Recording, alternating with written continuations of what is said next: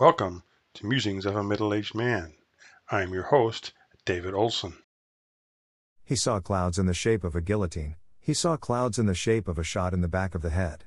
Roberto Bolaño. The sages of old believed each person's destiny was predetermined and encoded in the stars. I believe destiny is malleable, best interpreted in ever-morphing clouds, and our futures shift with every breath of wind, every choice we choose. And the future written in the clouds can be understood by the eyes of the discerning person. Where stars, unless they go supernova, smell of permanence. Clouds forever evolve, taking into account circumstances, current decisions, and encode possible futures, futures not yet fully formed. Futures changing with every decision made. Make one choice, the clouds show our head in a guillotine. Make another, the guillotine becomes a gun in the back of the head, another, and we sit on a plush throne making decisions affecting the cloud-written destinies of many. If we want to understand our destinies, we must watch the clouds, catch glimpses of possible futures.